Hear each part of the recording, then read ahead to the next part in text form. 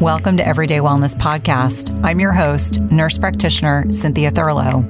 This podcast is designed to educate, empower, and inspire you to achieve your health and wellness goals. My goal and intent is to provide you with the best content and conversations from leaders in the health and wellness industry each week and impact over 1 million lives.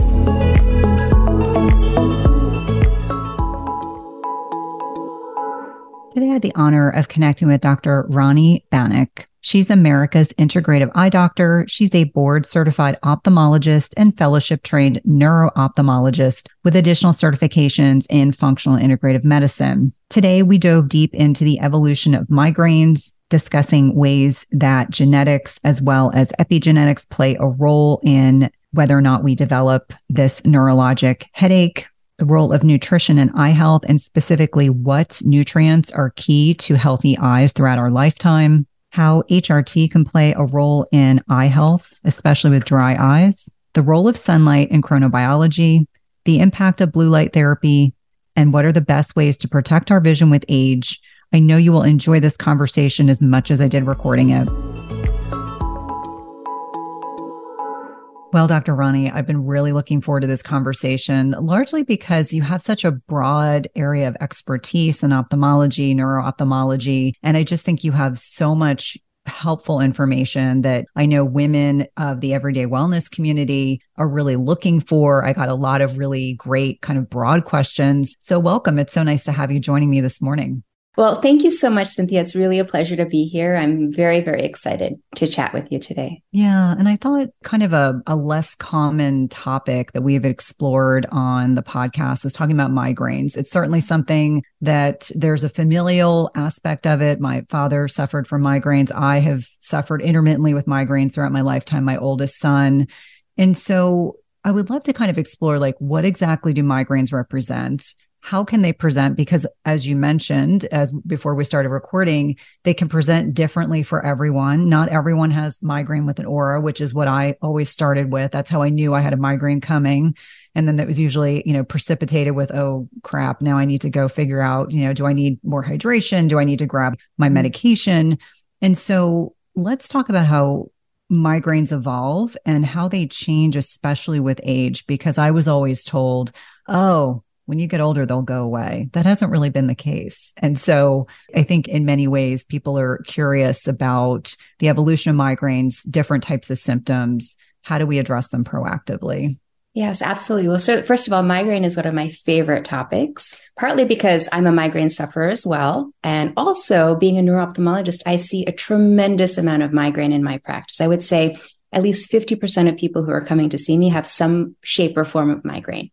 And that's why they seek me out. So it's very common. And so I think the first thing to address is, what is it exactly? So it's not just a headache. I think that's a lot of people just equate, oh, migraine, it's a bad headache. It's well beyond a headache because it's a neurologic condition. And in this neurologic condition, there are changes in blood flow to the brain. There are electrical changes that happen.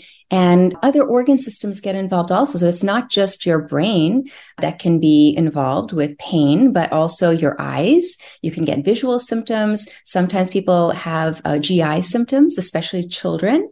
We were talking earlier about your migraines when you were younger may have been different than what they are now. And oftentimes children will start out having gastrointestinal migraine where they have nausea, vomiting, bloating, diarrhea, loose stools. So there are many manifestations of migraine. Sometimes there are sympathetic types of side effects, like people may feel flushed, they may feel like their heart's racing, they have palpitations. This is all migraine. And so it's not just a headache. And there are actually over 40 symptoms that can come along with migraine.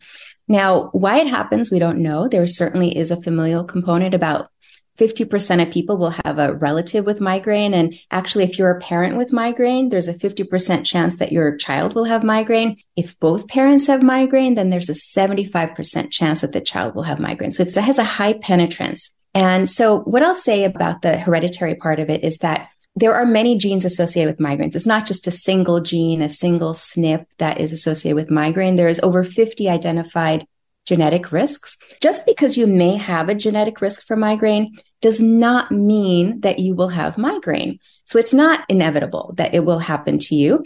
And there are so many other factors, those epigenetic factors, those lifestyle factors that come into play, whether someone manifests symptoms or not. So again, if you're listening to this and you're thinking, oh my God, I have migraine, my child's going to have migraine, not necessarily, but there are so many things people can do to ward them off or to prevent them or decrease their frequency and severity. And we can talk about what some of those things are. And the last thing I want to address is your point about migraines evolving over the course of one's life, because I think, especially as a woman with migraine, my migraine has certainly changed character over the years. So we can go into that a little bit if you'd like. No, I would love to, because I know for me, I kind of assumed, all my neurologist friends were like, oh, you won't get any migraines when you're in perimenopause. They're going to go away. And then I had ophthalmology friends that said, oh no, you'll actually probably get an increase in migraine symptoms as you transition into perimenopause, and then they'll probably go away. Well, I'm now officially in menopause, and I can tell you they did not increase in frequency for me, but what did happen was they're much more magnified. I think that the one thing I've learned, my two big triggers are stress. I mean, no one lives a stress-free lifestyle, and dehydration. And those two things, if they're put together and I'm not taking care, it's usually a check-in. It's my body's way of saying, hey, you think you're taking good care of yourself and you're not. But what has been your clinical experience, and or what is in the research that suggests the kind of transition of middle age in women? Do you see increases in symptoms, exacerbations? What is the typical pattern? And again, there's a lot of bioindividuality that plays into this, but what has been the typical pattern that you have seen clinically? Yeah, absolutely. So we'll talk about women specifically because we are unique in our hormonal changes that happen during life. So usually migraines begin earlier in life, whether it's late teenage years or young adulthood. That's usually when most women will first have or experience their first migraine. And it may be with or without aura. Aura is basically a symptom. It could be a visual symptom like flashing lights. Sometimes there's another symptom, for example, trouble speaking, trying to get the words out, but you don't really know how to say, or slurred speech. Sometimes people will even have numbness or tingling of part of their body, which can be quite frightening. So that obviously needs to get worked up, but that's the type of aura that people can experience with migraine, or sometimes they just have the aura without migraine. So typically that occurs during young adulthood, 20s, 30s. And also I just want to talk about the hormonal component. So when women are menstruating, sometimes they will have menstrual migraine, which is basically a phenomenon happening because during our menstrual cycle, usually the estrogen builds up, progesterone builds up to a really high point. And then right before menses begins, it suddenly drops. And it's that sudden change in the hormone level that triggers migraine. And so along the same line, whenever there are hormonal changes, that is when people may be predisposed to migraine. So during perimenopause, when there's fluctuating estrogen levels, progesterone levels, that is a big trigger for many people. So it actually may get worse during that time. And personally, I can tell you that I began with migraine in my 20s, and I just had migraine maybe twice a year. So it was very manageable. But once I get into perimenopause, that was a really difficult time for me because I had really frequent migraine with aura. And then eventually it got to be almost every day that I had a migraine. So it was really, really a vast difference in terms of my severity and frequency of symptoms.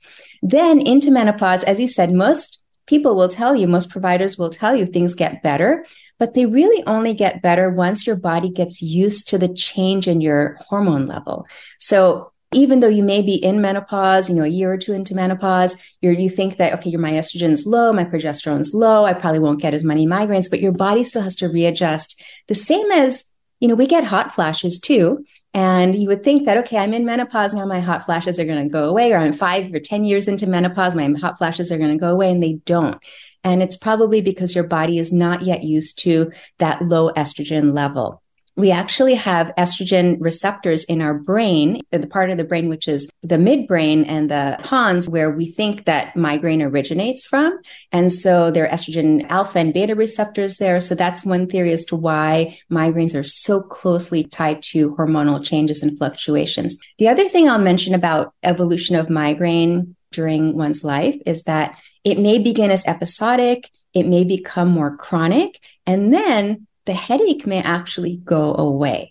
And this is something that a lot of people kind of have a hard time understanding. Like, it's migraine. Why aren't I getting a headache anymore? Sometimes other symptoms may predominate. So for example, especially women, and there's been a couple of papers published about this, women who are postmenopausal, they may no longer get the headache, they may no longer have the aura, but they will have a unique form of migraine called vestibular migraine. And I don't know if you've ever, Cynthia, if you've ever experienced this, but I have. It is not fun. It's basically like vertigo, where you get like the room is spinning around you, you feel really unsteady, and you are just totally discombobulated because everything is in motion, and it can last a few hours to a few days. So again, that's a type of migraine without the headache, but it's called vestibular migraine. And many women will evolve into that, where they don't get the typical headache, nausea, vomiting, light sensitivity. They'll develop something else instead. So it's really a very complex type of condition. And everyone, as you said, bioindividuality. No two people with migraine are the same. And so you basically need to address it on an individual basis as well. Yeah, it's interesting. I have not experienced the vestibular symptoms, but I am noticing girlfriends that are at the stage of life, I'm 52, that are starting to experience vertigo episodes. And, I'm starting to read about this association with vertigo and in a low estradiol state, so low estrogen state. And maybe you should talk to your doctor about checking your hormones, or, maybe it's time to talk about not being on the oral contraceptive because you probably don't need it. You may, in fact, be in menopause or nearly there. Might be time to have conversations about other things. One of the most common concerns I see in perimenopause and menopause is hair loss, hair breakage, hair shedding. And knowing that over 80 million Americans are impacted by this is both reassuring, but it's wonderful to know that there are products available that can help with these symptoms. Divi is good for those with hair shedding or thinning due to stress in perimenopause or menopause. They can be helpful for addressing dry scalp. And have you wanted to take control of your hair health but aren't sure where to start? This is where a Divi can be hugely impactful. I love their scalp serum, and we know that the scalp serum improves the appearance of breakage, nourishes our hair follicles, and removes product and oil buildup.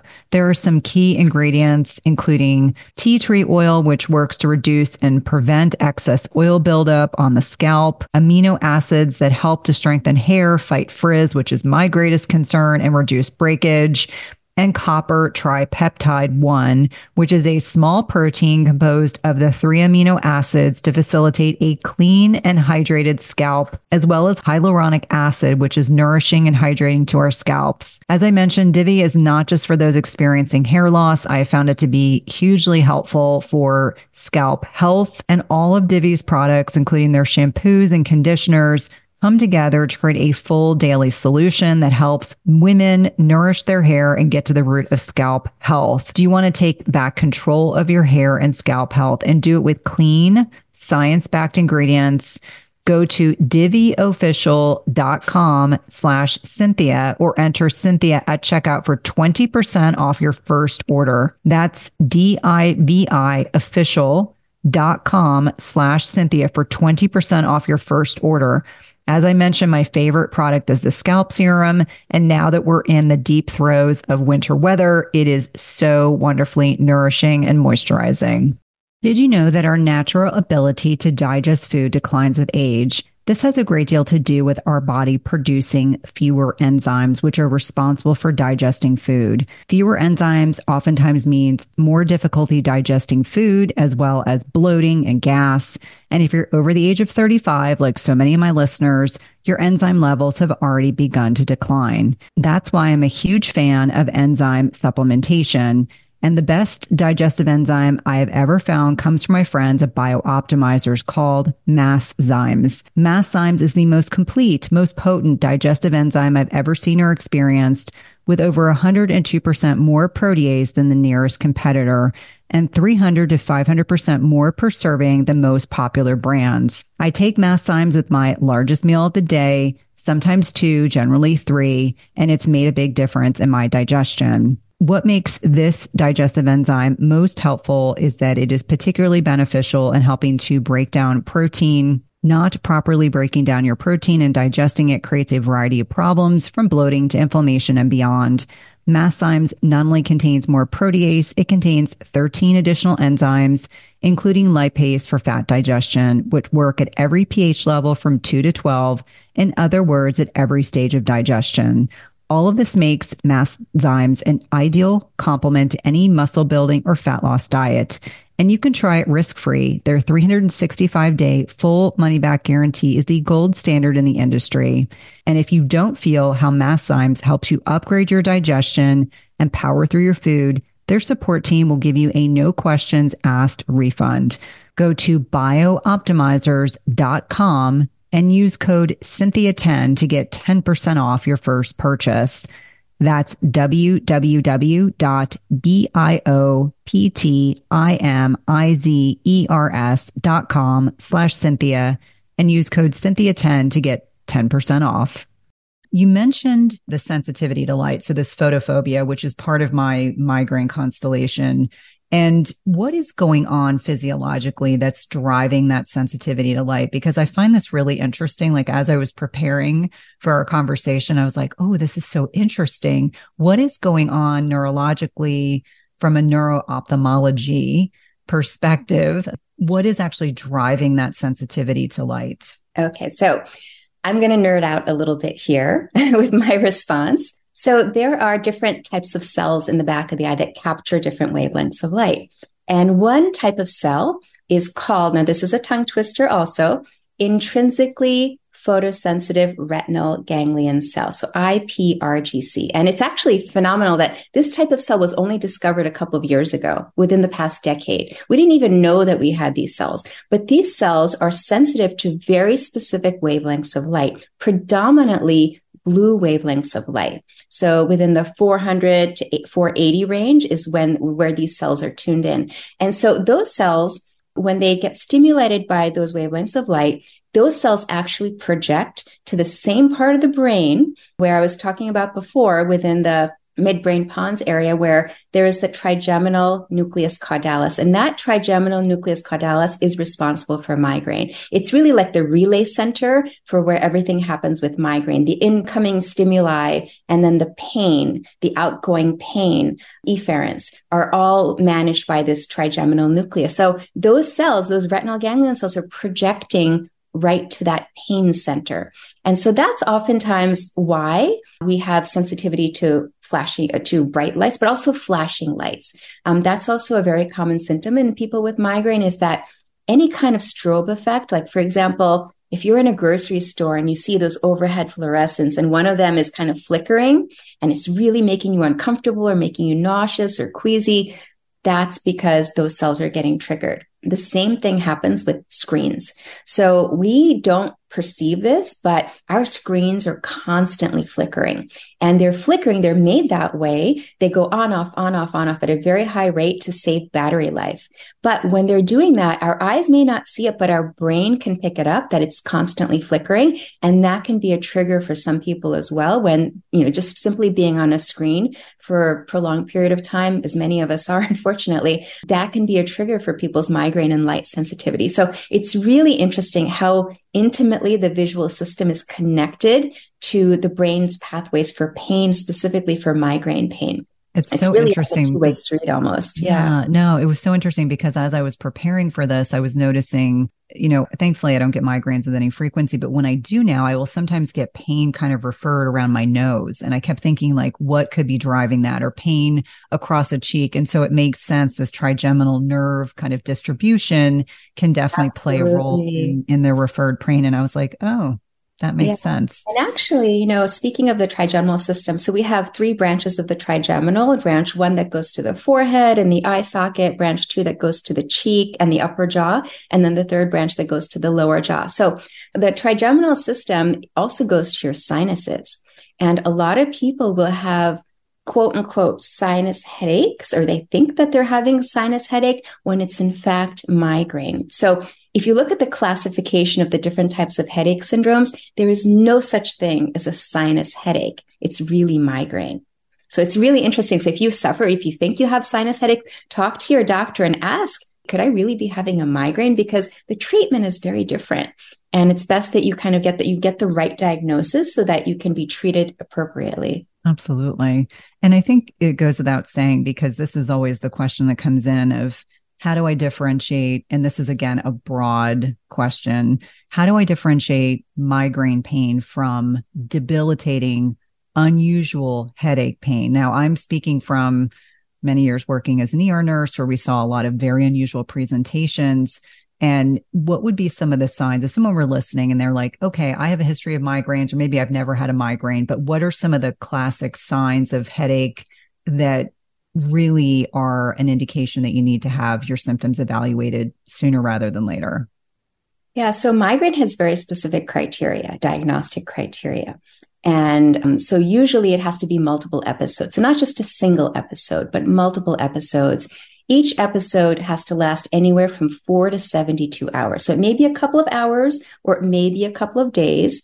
In most cases, migraine is unilateral, so one-sided, throbbing or pulsing. That's the typical sensation that people have. Less commonly like a pressure, but usually it's like a kind of with your heartbeat, almost like a pulsing sensation or a stabbing sensation. Like some of my patients come in because they feel like someone's almost stabbing a knife into their eye socket or into their head. That's how intense it can be. And also with migraine, compared to other types of headaches, like for example, tension headaches, migraine has associated symptoms, and we touched upon light sensitivity or photophobia, but also phonophobia. And this is really, really important to recognize because many people who have migraine, they just kind of want to go into a dark room, but also they don't want any sound. They want it completely quiet. They'll tell their family, turn down the TV. It's too loud. Just calm it down. It's too loud. So light sensitivity, sound sensitivity, nausea, and vomiting. So those are the associated symptoms, but the typical symptoms. But again, like I was talking about earlier, there are over 40 symptoms associated with migraine.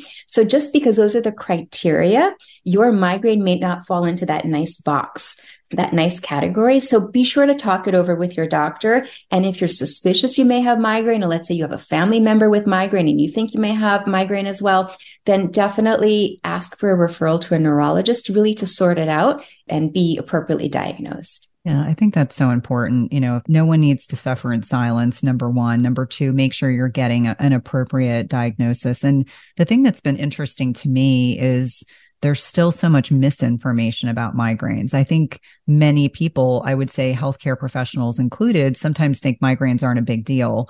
I'll be the first person to say, because I've had a history of migraines, I'm very sympathetic when people say, I feel like I need to go in a closet, just crawl on in a ball in the closet, be away from light and sound and people and humans, because I just feel that badly. So it can be very debilitating for people. And I'm always oftentimes amazed at individuals that will say they'll have a migraine for like 3 days. I'm like, I couldn't function. Mine's usually short-lived, but that it can be very, very debilitating. Now, I'd love to kind of pivot and talk in generalities about overall recommendations that you make to your patients about the role of nutrition and lifestyle and eye health. I think this is so important. You know, I think a lot of us make the association that carotenoids and carrots are beneficial. There's beneficial compounds in carrots, but there's so much more than that. And I know this is a particular area of interest for listeners. They kept saying, like, what are the real things? Like, what are the real foods and lifestyle piece that can be very beneficial to eyes, especially as we're aging? I think there's a lot of misinformation that's out there. I think people just assume they drop off a cliff in perimenopause and menopause and they automatically get macular degeneration and glaucoma. And so I said, let's kind of start from a place of proactiveness, and then we'll kind of work towards some of the more common things you see in middle-aged women. Yeah, absolutely. So there are some changes that happen to our eyes naturally with age. And one of them is difficulty reading, which is called presbyopia. And it happens usually in one's late 40s, 50s, where you just can't see clearly and you kind of have to hold things further away from you. That's presbyopia. And ultimately, you know, many people end up needing reading glasses. So that's something normal. That's something physiologic. And yes, you can kind of push it off, or there's kind of workarounds for the reading glasses. There's things that you can do. But from a nutrition and lifestyle perspective, that happens to almost all of us. And so, but then there are other things where they can happen as we get older, and these things are preventable using the power of food and using the power of lifestyle modification. So I'll take, for example, dry eye, which is very, very common in the overall population, but specifically in women, particularly as they get to perimenopause, menopause. And I would say in my patient population, if I have a woman above the age of 50 without dry eye, she's the exception. I mean, she's really, I would say over 75% of my patients who are over 50 have dry eye, particularly women. So what's happening here? Well, there are hormonal changes, obviously, decreasing levels of estrogen, progesterone, but also testosterone. And all of that together impacts how the glands in our eyes produce oils and secrete tears. And so, yes, you can, put a Band-Aid on it using, eye drops, like lubricating drops. You can do warm compresses.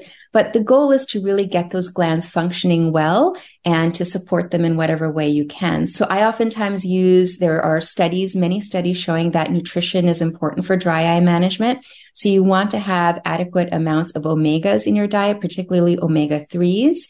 So great sources are various types of fish, salmon, tuna, mackerel, but also there are plant-based sources as well, seeds, chia seeds, hemp seeds, flax seeds. And then GLA, which is an omega-6, is also helpful. It's also been shown to be helpful for dry eye. GLA is not readily found in foods, but you can get it from a supplement. And then there are a couple of other nutrients, like, for example, vitamin A is important for dry eye, zinc is important for dry eye, et cetera. But I'll also talk about, we were mentioning this earlier before we started recording, about hormone replacement therapy. So there are some large studies that looked at the benefit of doing traditional hormone replacement therapy for dry eye. And those studies actually found that it was not helpful. So why it was not helpful, I can only hypothesize. Maybe it's because those hormones are not getting to where they need to be. So in my practice, what I've done is I've started putting some of my patients, my perimenopausal, postmenopausal patients, on compounded eye drops that have hormones in them. And yes, I'm a little bit, this is not mainstream by any means, but, I understanding things from a functional medicine perspective and integrative medicine perspective, I am, kind of thinking about the root cause and where the root cause is coming from. So yes, the body's depleted of these hormones, but specifically for dry eye, you have to think about the eye. So why not deliver it directly to the eye? That's my thought. So that's what I do in my practice. And also, some patients are on bioidentical hormone replacement therapy, and sometimes that helps them as well. So it's kind of a multifaceted approach when it comes to nutrition, lifestyle, et cetera. And then there's many lifestyle things you can do for dry eye. Now, talking about some other things you mentioned earlier, macular degeneration.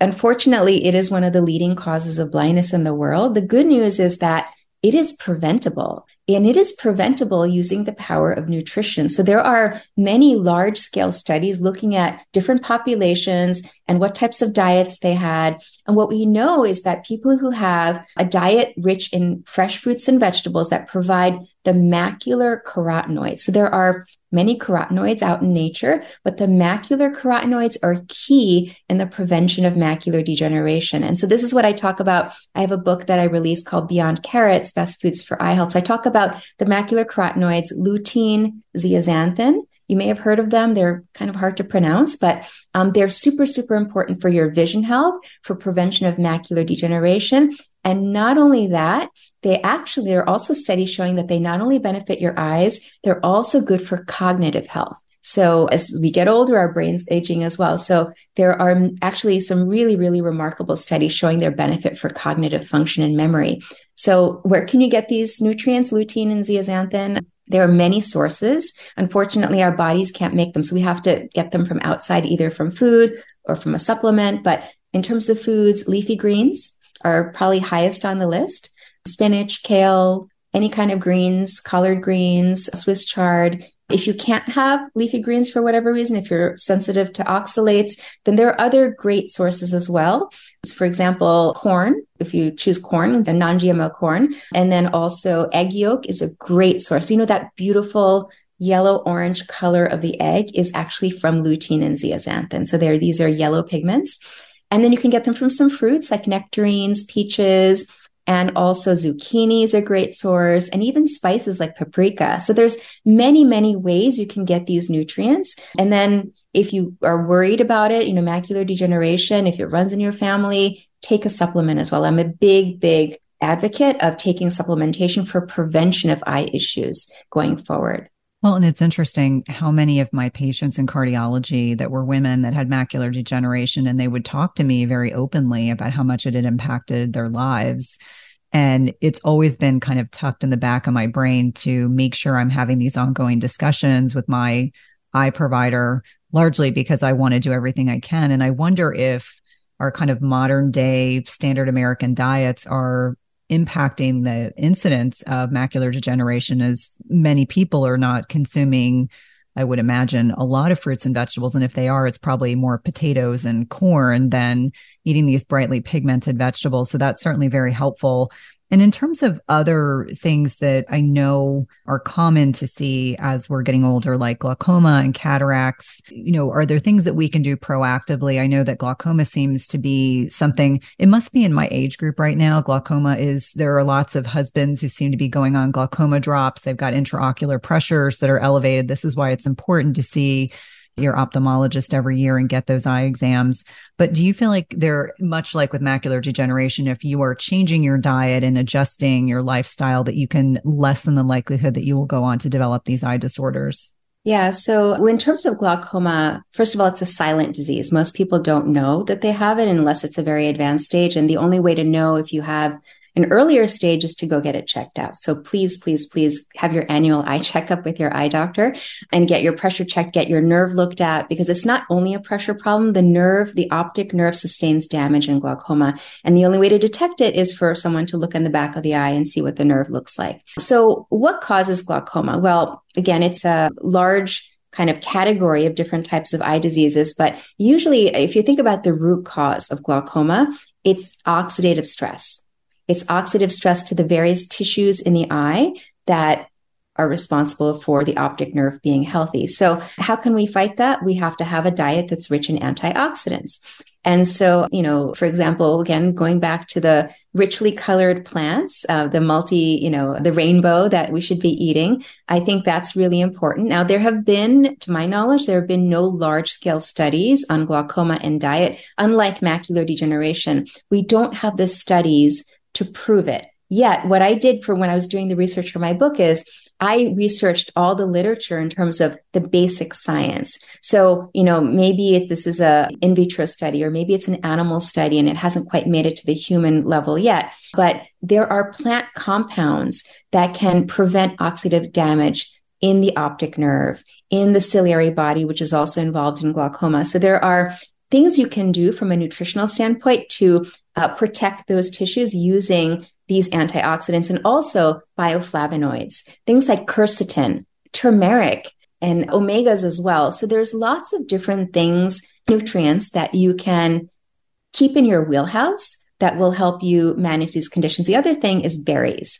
So berries are very powerful. They have anthocyanins that give them their beautiful colors, especially the deeply pigmented berries. So berries have been shown, or at least berry extracts have been shown to help protect the optic nerve in glaucoma. Even ginkgo biloba, which we've heard a lot about for memory and cognition, but even ginkgo, there's some studies looking at ginkgo. But what I would say is, how I counsel my patients is, you certainly should start adding on some of these nutritional strategies when you're managing your condition. But ultimately, if your eye doctor tells you that your condition is progressing and they recommend drops, or maybe they recommend a surgery or laser, then I would definitely, take that into consideration as well, because you don't want to be at risk. I mean, you can support your own eye health to a certain level, but if it's already progressed to a different stage, then you should definitely get that treated and prevent further vision loss going forward. Yeah, I think a lot of, what I'm hearing is there are a lot of things that we can do proactively. I think it's important to make sure we're eating this brightly pigmented diet. I think what seems to be really popular right now is either really low carbohydrate diets or carnivore-ish diets, and we're forgetting about the necessity of consuming brightly pigmented fruits and vegetables. And it goes without saying, we're designed to be omnivores. This is my personal philosophy. We're designed to be omnivores and eat from a variety of different sources. And so I'm glad that you're reaffirming that it's important to be consuming more than just protein. We do need to consume healthy fats. It is important to be consuming fruits and vegetables. Weight gain is one of many symptoms that our hormones are in decline, especially as we navigate perimenopause into menopause. Dr. Anna, who is a great friend of mine, is an OBGYN who's treated thousands of women just like you and I who experience increasing dryness and even pain in the bedroom as they get older. Julva is the solution Dr. Anna formulated for her own clients, and it has since been loved by over 100,000 women. It's a feminine cream with DHEA that helps the body regenerate moisture from the inside out. 92.8% of Julva users experienced a significant improvement in the first 4 to 8 weeks. Get 10% off your first purchase of Julva by using the link dranna.com/Cynthia. That's dranna.com, Cynthia, and get 10% off your first purchase. One of my favorite ways to take care of my health is with appropriate electrolyte replacement, and my favorite brand is Element. We know that proper hydration leads to better sleep, focus, energy, and more. And we know that hydration isn't just about drinking water. Being optimally hydrated is about optimizing your body fluids ratios. And electrolytes are a component of proper hydration. Element is formulated with a science-backed electrolyte ratio, which includes sodium, potassium, and magnesium. And with the amount of travel that I do personally and professionally, one of the ways that I stay on track is with electrolyte supplementation while traveling. And we know that in traveling, the atmosphere in planes is kept at 10 to 20% humidity, and dry air dehydrates us much more quickly, pulling more moisture from our skin and breath. This means that those of us that travel with some frequency need to hydrate even more. Properly supplementing electrolytes can help to prevent dehydration headaches, support our energy needs to minimize the effects of jet lag, and decrease the risk of blood clotting on long-haul flights. And Element is offering a free sample pack with any purchase. You want to go to www.drinklmnt.com/Cynthia. That's drinklmnt.com, Cynthia. My personal favorite is orange with a close second of grapefruit, but there's lots of great varieties, and the free sample pack allows you to try all of the flavors out from the beauty of your own home.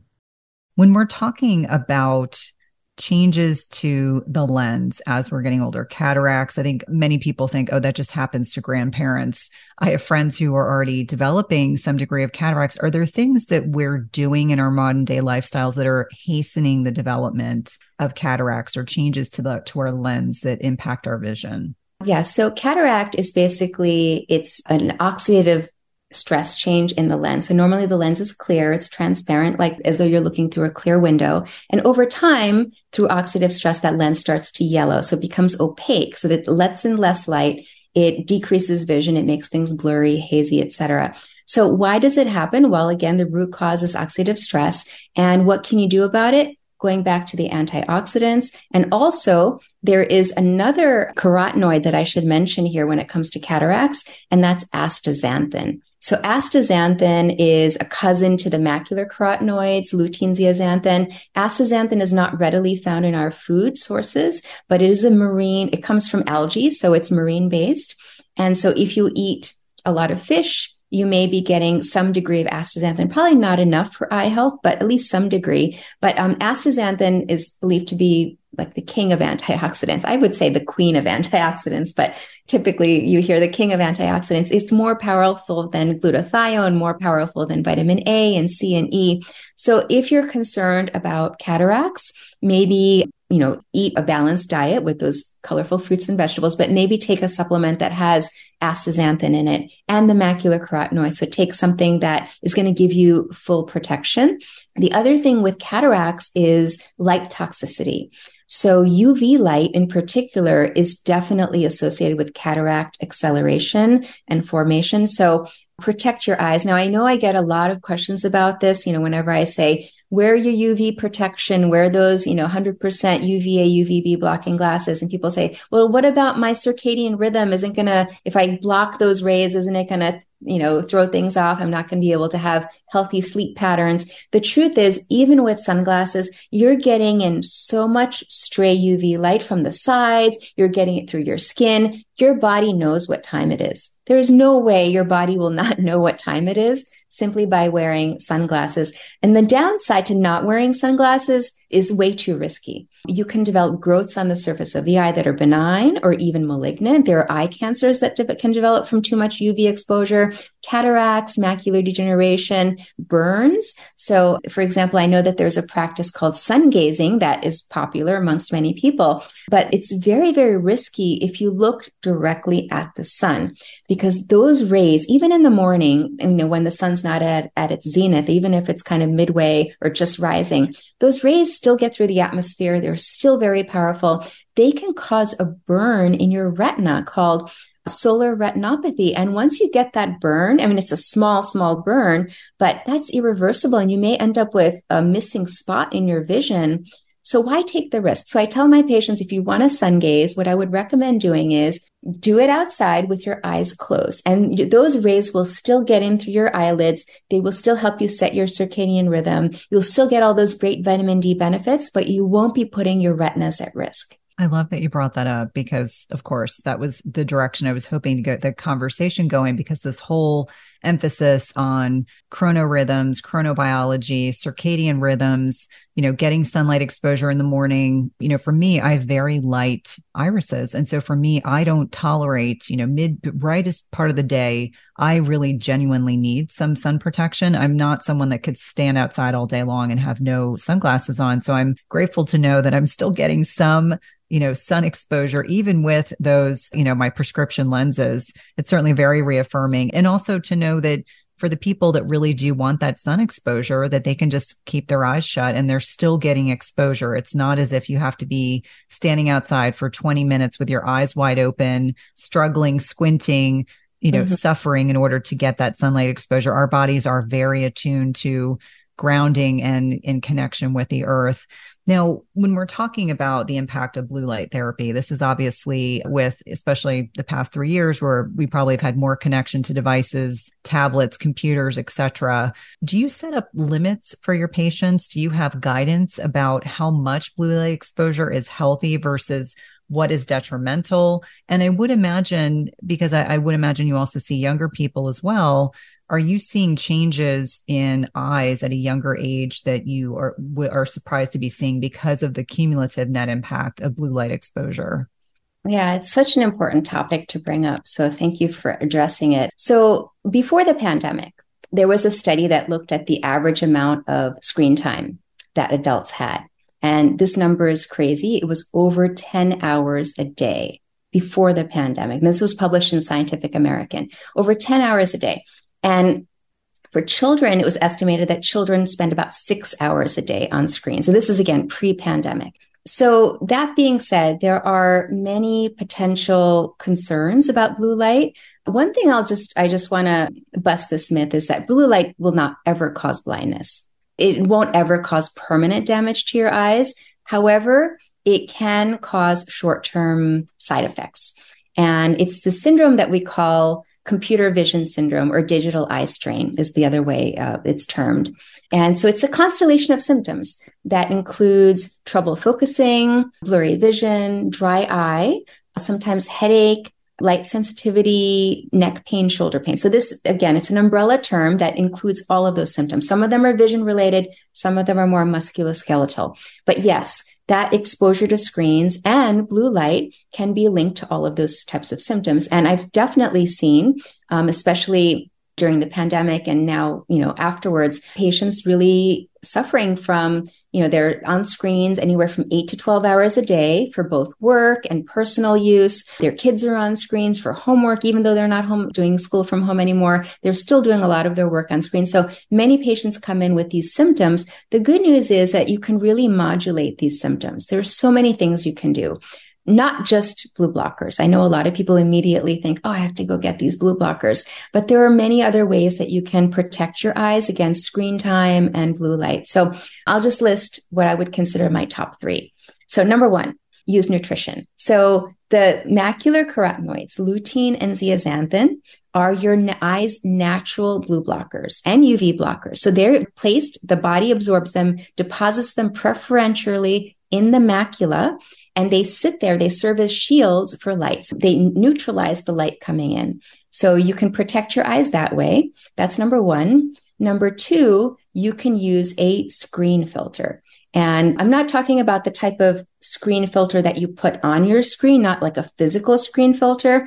You can use an app that will internally adjust the amount of blue light from your screen. So these apps are very smart. They know, where you are geographically. So they know when the sun is rising, when the sun is setting, and they will adjust your computer monitor's light levels to mirror the sun's natural path through the sky. So it'll be highest in midday, the blue light coming from your screen. And then towards the end of the day, it'll be less and less and less to a point where after like 2 hours after sunset, there's no blue light coming from, or before 2 hours after sunset, there's no blue light coming from your screen. So there's some great ways to protect your eyes against screen time. And then the last way I would say is supplementation. So there are some really powerful studies that have been published, and there's actually 2 more in press that look at the use of supplementation with, again, lutein, zeaxanthin, and astaxanthin, your eyes, powerful carotenoids, in terms of helping with eye strain, helping with dry eye, helping with light sensitivity and focus and attention. So I think that those are some great ways to protect against blue light. If you wanted to get blue blockers, I am not opposed to blue blockers. I actually have a whole bunch of my bag of different pairs of glasses that I use. And what I would say is, use the tint appropriate for the time of day.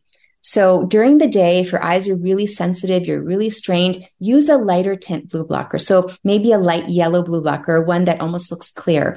And then as the day goes on, if your eyes are becoming more and more fatigued, sensitive, then use a deeper color. So you may want to switch from that light yellow to a deep amber or even the deepest red. And the way you know that the blue blocker is helping or blocking out with various forms of blue light, you just put them on and you look at a screen and look at something blue on your screen. And if you're wearing a lighter tinted blue blocker or a clear blue blocker, you will still be able to see blue using those blue blockers. So those tints only block anywhere from 10 to 30% of the blue light. The deeper tints will probably block about 98 to 99% of the blue light. And when you put those deeper tints on, if you look at your screen, you won't see blue at all. So that's how you know if your blue blocker is working, or how much you can kind of gauge how much it's working for you. So have a couple of pairs and just experiment with them. I think that's the best thing to do. I love all those suggestions. And it's interesting. In my mind, I'm thinking, okay, how much consumption of lutein and zeaxanthin? Obviously, getting your book would be a great resource. In terms of screen filters, do you have favorites? Because that will be the next question. Someone will say, what were some of her favorites? Do you have favorites or ones that you find are easiest to use, easiest to install? I mean, apps should be easy to install, right? That's the purpose of an app. But I just thought I would check, because inevitably that will be a follow-up question I'll get. Yeah, so there are 2 available that a lot of people use. One is called iristech.co and one is called Flux, F.lux. I actually prefer the iristech.co, and I'll tell you why. So both are very sophisticated. Both can adjust the blue light depending on where you are in the world. But Iris Tech has an additional feature. And what it does is it takes out the flickering.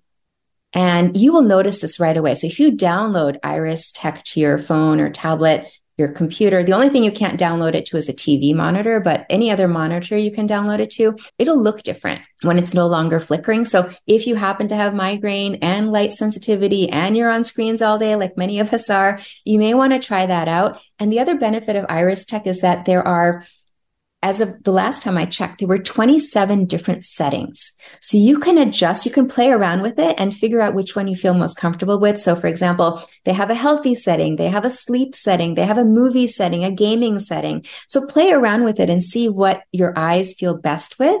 And then, just experiment and try it out. I love that. And I'm a huge proponent. I'm very sensitive, especially as we're heading into fall and it gets dark at 5 o'clock in the afternoon in Central Virginia. As soon as the sun goes down, if I have to teach or I'm doing a webinar, I have to wear my blue blockers. It really does. There's something about, I mean, I could be on my phone and it wouldn't be the same impact if I'm watching TV, which I don't do a lot of, or I'm doing a webinar. If I don't wear those blue blockers, I am wired when I go to bed. There's been so much suppression of melatonin that my body is like, oh, it's not time to go to bed. So I do think that there's a lot of benefit, and mine completely distort the blues. So I have to remind myself when I'm looking at things that it's not going to look exactly as it would look without them. Yeah, Now, well, try the screen filter. I think that could really be a great solution. And then you won't have to wear the glasses. yes, I'm excited about it. I'm definitely going to check that out.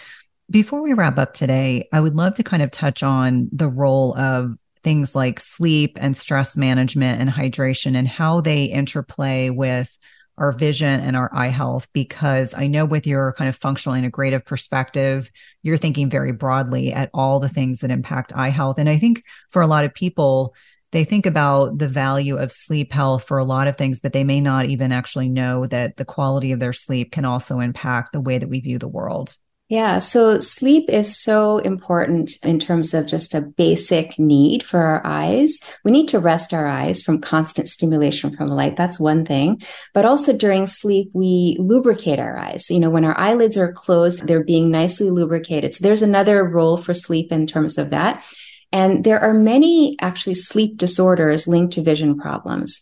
And I just want to touch upon this because I think it's really important for people to realize the connection between something like sleep apnea and vision problems. So as a neuro-ophthalmologist, I take care of patients who've had eye strokes, basically strokes to their optic nerve. And one of the biggest risk factors for a stroke to the optic nerve, now it is rare, it's not very common, but one of the biggest risk factors is obstructive sleep apnea.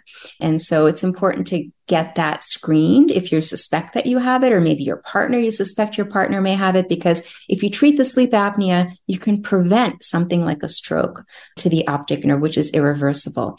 And then there are numerous other things linked to sleep issues. For example, dry eyes, floppy eyelid. When people sleep, sometimes their eyelid actually flips over and they can get a lot of irritation on the eyelid. They can wake up with swollen lids. So there are many, many factors linked to healthy sleep hygiene. Now, in terms of hydration, this is such an important and really underestimated factor in terms of keeping your eyes healthy. So our eyes depend on blood flow and circulation, and the removal of toxins from our retinas, which are highly metabolically active. And the best way to do that is to have adequate hydration. So if you're hydrating well, you're improving blood flow from your cardiovascular system, through your cardiovascular system to your eyes. You're supplying your eyes with the nutrients they need, but you're also removing a lot of the waste products that are built up underneath the retina. And this goes back to macular degeneration, where it's really a waste product buildup that leads to vision loss. So if you hydrate well, you are helping your whole body, but you're also supporting your eyes in terms of that respect. Yeah, it's really interesting. I have a family member who unfortunately had a retinal occlusion, had a retinal infarct, and then lost 70% of the vision in one eye and 90% in the other. And it was just kind of a catastrophic change. And one of the things that she has been very proactive about is reminding all of us to make sure we're taking care, not only communicating about changes in our vision, but also being very proactive. And that was actually her specialist had recommended that she be more mindful. You know, this is what happens sometimes as we get older. You know, my patients would say to me, I don't want to have to go to the bathroom. It's kind of a hassle. I don't want to drink as much, and trying to help them understand that it's not just an inconvenience. There's really a reason to keep our bodies, you know, as optimized as possible. Well, obviously, Dr. Rani, that I could talk to you for hours. There's so many different avenues we could go down. I would love for you to let my listeners know how to connect with you, how to be your patient if they're in the New York City area, how to get connected to your books and your other resources that are available. Well, thank you, Cynthia. It's been a pleasure for me as well to chat with you. So the best way to connect with me is through my website, drranibanik.com. And there you can find my books. So I have the book on nutrition beyond carrots, but I also have another book coming out next year in 2024 on macular degeneration. So that one is called Beyond Leafy Greens. So that should be released soon.